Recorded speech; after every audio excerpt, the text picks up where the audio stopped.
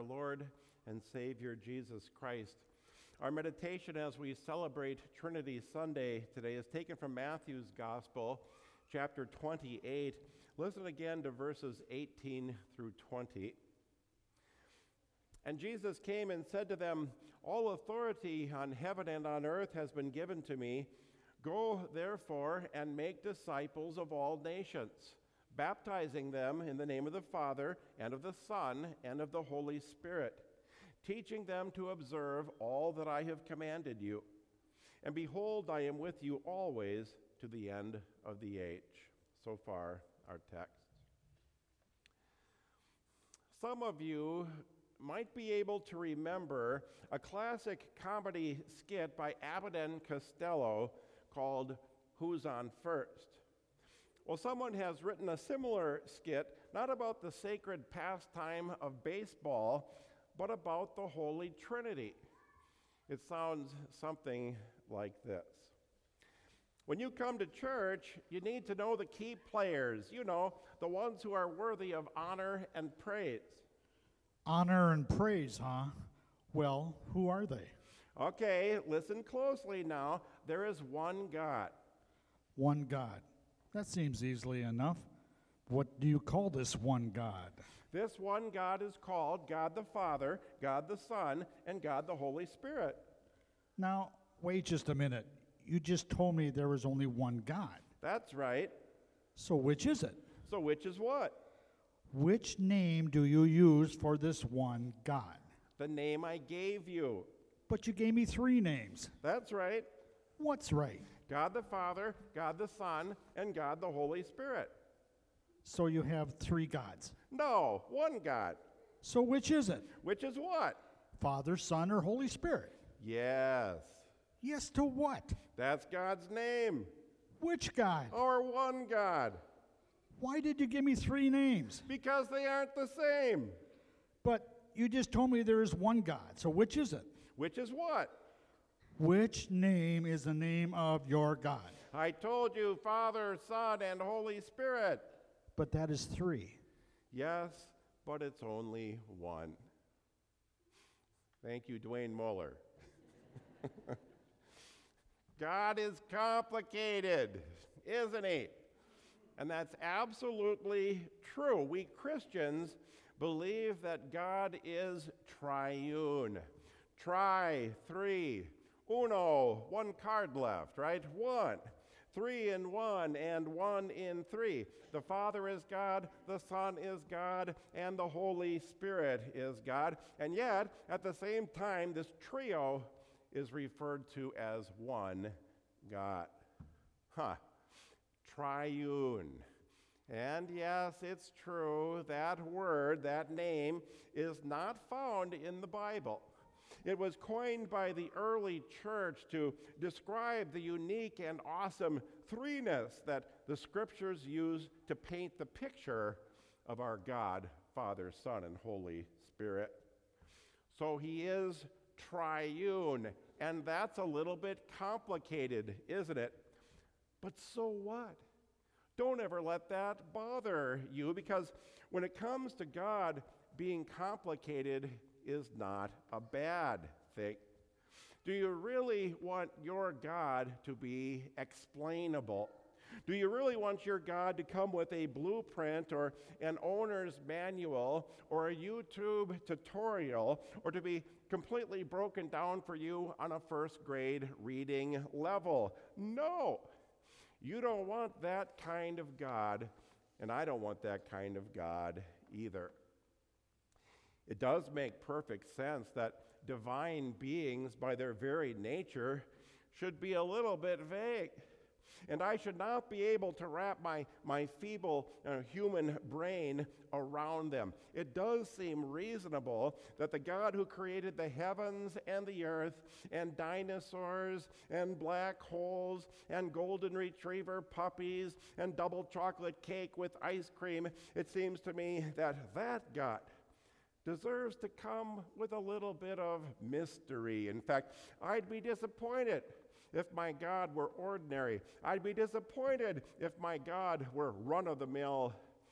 I'd be disappointed if my God was boring.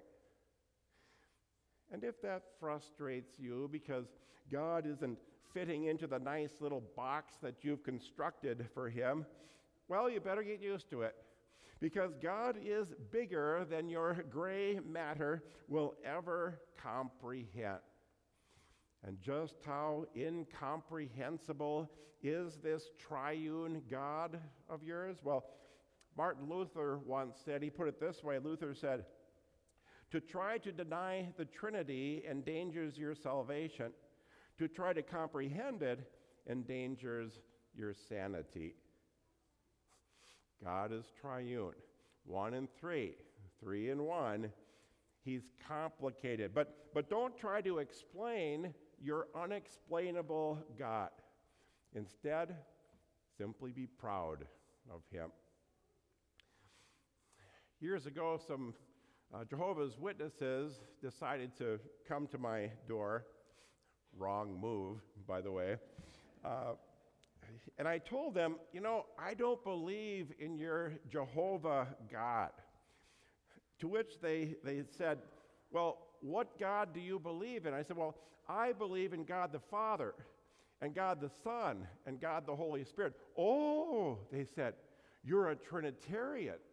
I said, absolutely. I come from a long line of Trinitarians, and I'm proud of it.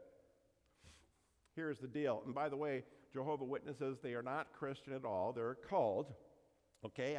And we Christians, we might not agree on everything across denominational lines, and we won't on this side of heaven. But we do agree on one thing, whether a person's a Catholic or a Lutheran or Baptist or Assemblies of God or Episcopalian or non-denominational, all Christians without exception, otherwise they're not a Christian, they believe that God is triune, Father, Son, and Holy Spirit.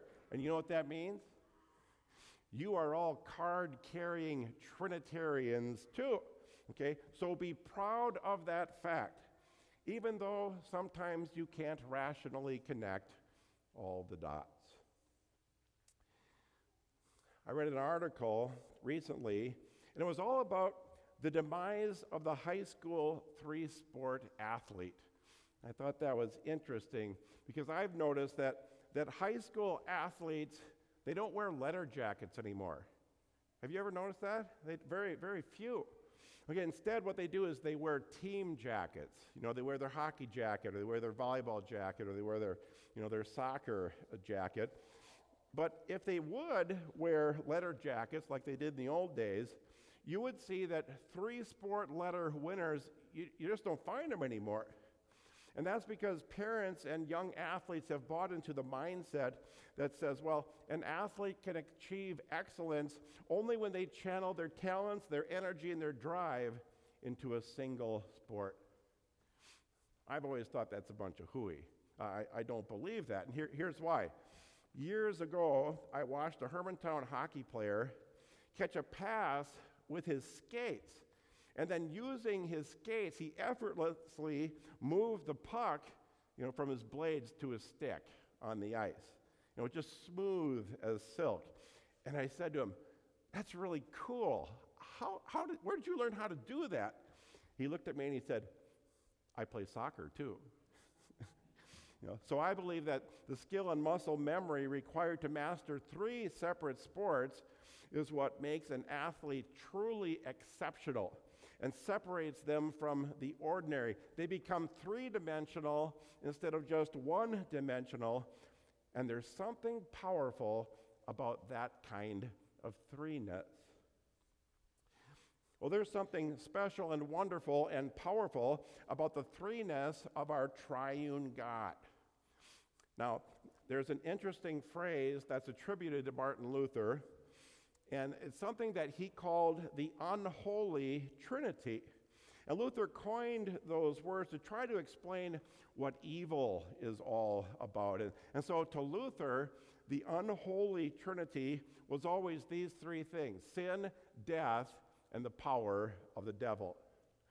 But look what happens when our triune God goes up against and does battle against the unholy Trinity.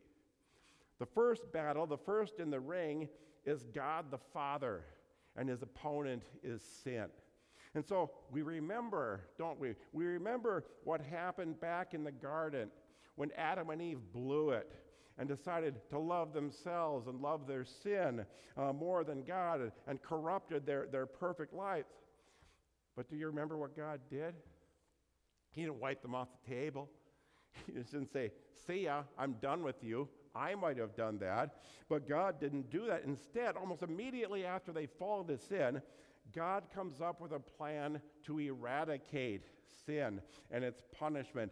Out of pure love, he promises Adam and Eve that one of their descendants will be born who will destroy sin's punishment forever. And God's grace at that moment, and God's soul-saving mission at that moment, and Christ's future rescue at that moment is born. Second battle, second in the ring, is God the Son, and his opponent is death. And so from the Garden of Eden, we have to travel to another garden, don't we, just outside the walls of Jerusalem. Okay, and this garden is part of a cemetery. And the body of Jesus has been planted in this garden, but it won't stay dead for very long. And so on an Easter dawn, the stone explodes from the entrance of Christ's tomb like a cork in a bottle. Jesus lives. And now it's death's turn to die. And now death has no power over God's Son anymore. But more than that, death has no power over you. And death has no power over me as long as we put our hearts and trust in Jesus Christ. As Paul says, death has lost its power. Death has lost its sting forever. Hallelujah. Amen. And the last battle, well, that's the Holy Spirit. As he squares off with the devil in his sights, and the devil puts up his dukes, but the Spirit is gloved with God's word and sacraments. The Spirit who planted that faith of yours in your heart so long ago. The Spirit who nurtures your faith through God's word and sacrament.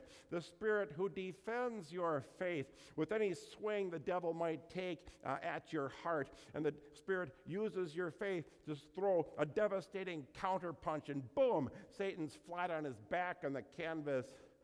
He's down for the count now, and that's where he will stay. Something special.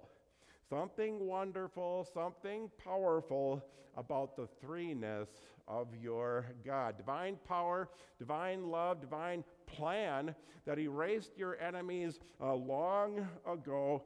Father, Son, Holy Spirit. Those are the patches that you wear on your spiritual letter jacket now. Be proud of them. Even if you can't fully understand God on this side of heaven, even if God doesn't come with a blueprint, even if you're ever powerful and always loving and constantly forgiving God is complicated. I mean, come on. Would you really want your God to be anything less? Amen. And now may the peace of your triune God, Father, Son, and Holy Spirit, which passes all understanding, keep your hearts and minds in Christ Jesus. Amen.